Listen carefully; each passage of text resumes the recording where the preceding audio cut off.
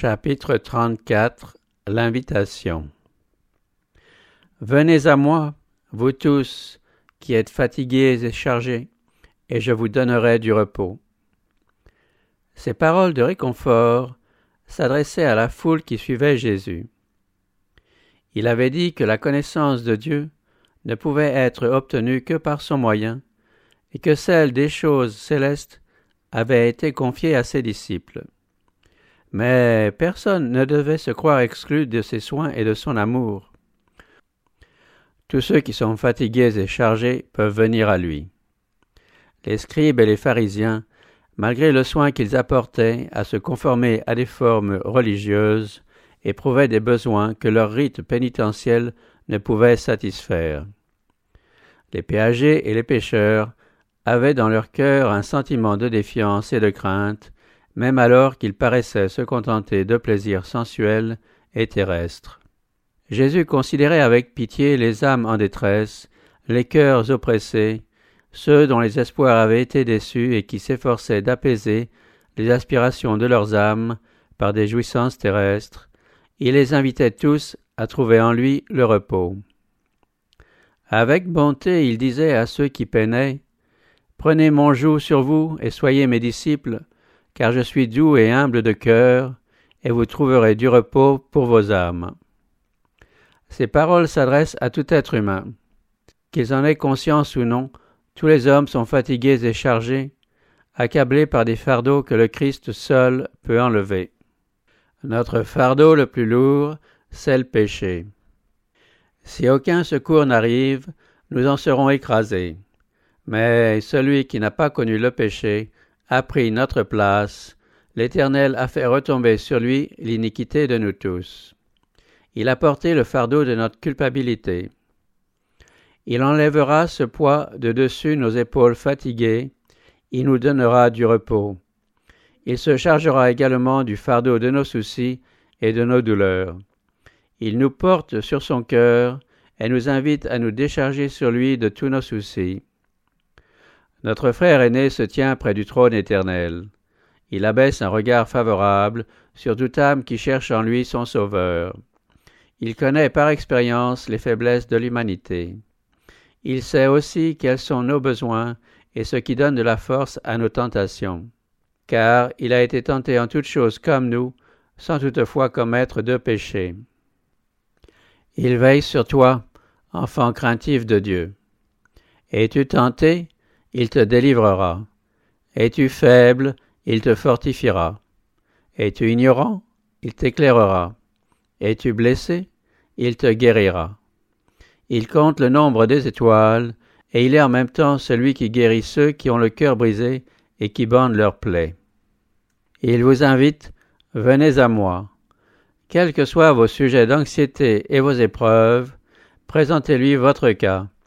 Il communiquera à votre esprit la force de résister. Si vous êtes dans l'embarras et les difficultés, il vous donnera une issue. Plus grand est le sentiment de votre faiblesse, de votre impuissance, plus grande sera la force qu'il vous communiquera. Plus vos fardeaux vous semblent lourds, plus vous serez heureux de pouvoir les placer sur celui qui se charge de tous les fardeaux. Le repos que le Christ nous offre est soumis à des conditions. Mais ces conditions sont formulées avec précision. Elles sont telles que chacun peut les remplir. Il nous indique clairement le chemin conduisant au repos. « Prenez mon joug sur vous, dit Jésus. » Le joug est un instrument de service. Le bétail est soumis au joug afin de fournir un travail effectif. Cette image est employée par le Christ pour montrer que nous sommes appelés au service aussi longtemps que dure notre vie. Il nous faut nous charger de son joug et devenir ainsi ses collaborateurs. C'est la loi de Dieu qui est le joug de service.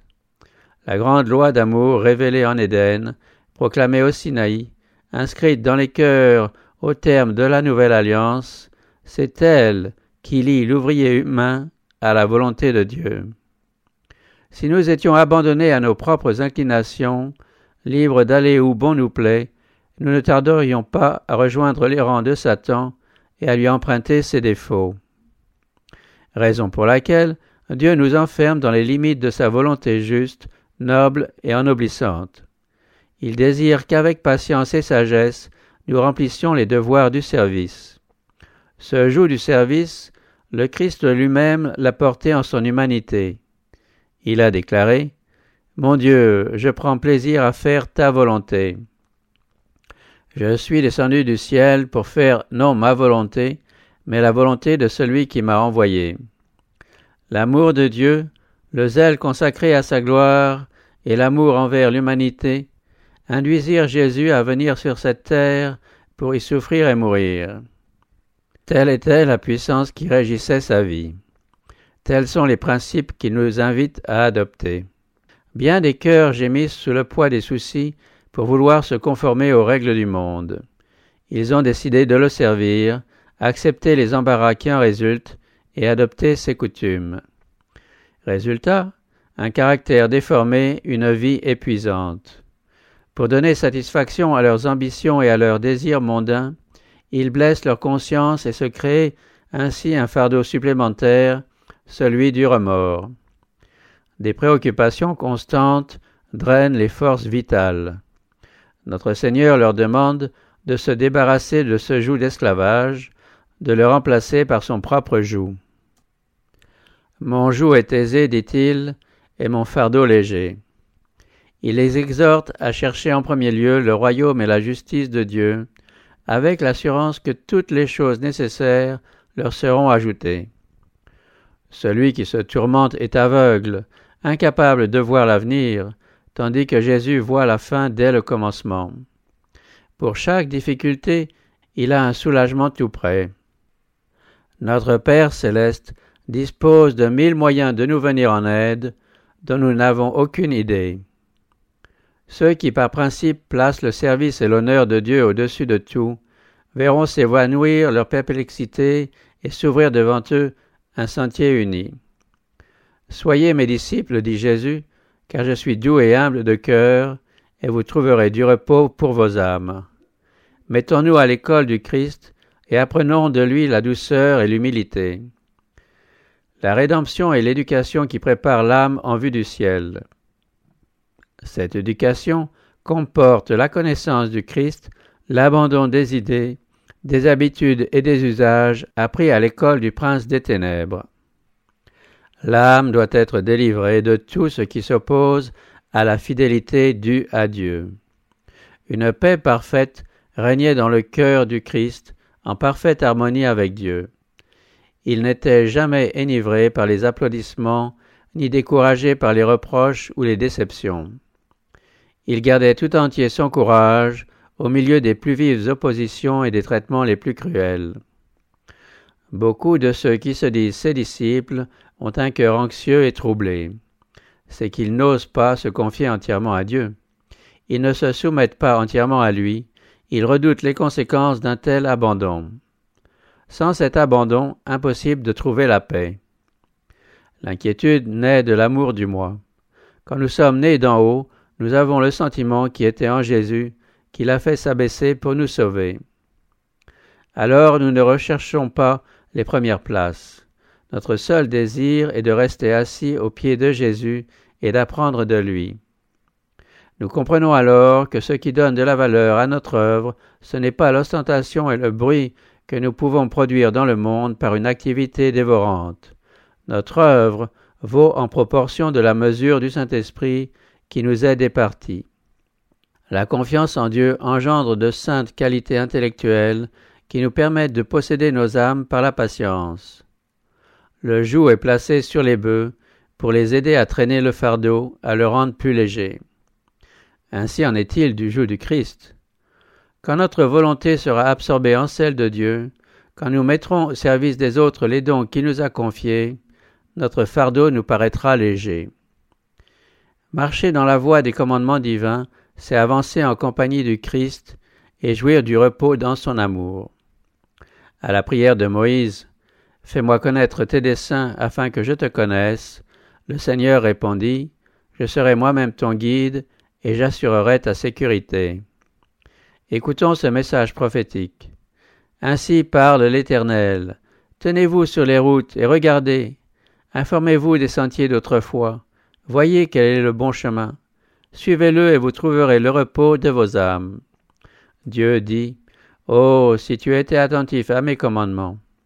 Ton bonheur coulerait comme un fleuve et ta prospérité comme les flots de la mer. » Prendre au mot le Christ, lui confier la garde de son âme, ordonner sa vie à sa volonté, c'est trouver paix et quiétude.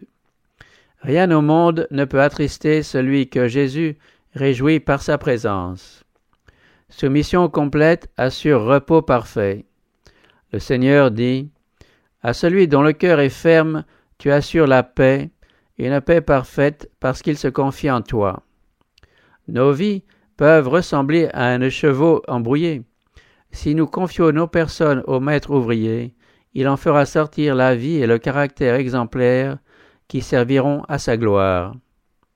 Or, le caractère formé à l'image glorieuse du caractère du Christ sera accueilli dans le paradis de Dieu. Une race renouvelée marchera avec lui de blanc vêtu, car elle en est digne. Dès que nous entrons dans le repos de Jésus, le ciel commence ici-bas. Il nous invite, « Venez, apprenez de moi. » Nous répondons, « Nous allons à lui, et pour nous commence la vie éternelle. » S'approcher constamment de Dieu par le Christ, c'est le ciel. Et plus nous demeurons dans ce bonheur céleste, plus nous voyons la gloire s'ouvrir devant nous, plus nous apprenons à connaître Dieu, plus intense est notre bonheur. Aussi longtemps que nous marchons avec Jésus, nous sommes comblés par son amour, rassasiés par sa présence. Nous pouvons obtenir ici même tout ce que notre nature est capable de recevoir. Mais qu'est-ce que ceci en comparaison de l'au-delà? Là, ils sont devant le trône de Dieu et lui rendent un culte jour et nuit dans son temple. Celui qui est assis sur le trône dressera sa tente sur eux, ils n'auront plus faim, ils n'auront plus soif, et le soleil ne les frappera plus, ni aucune chaleur. Car l'agneau qui est au milieu du trône les fera paître et les conduira aux sources des eaux de la vie, et Dieu essuiera toute larme de leurs yeux.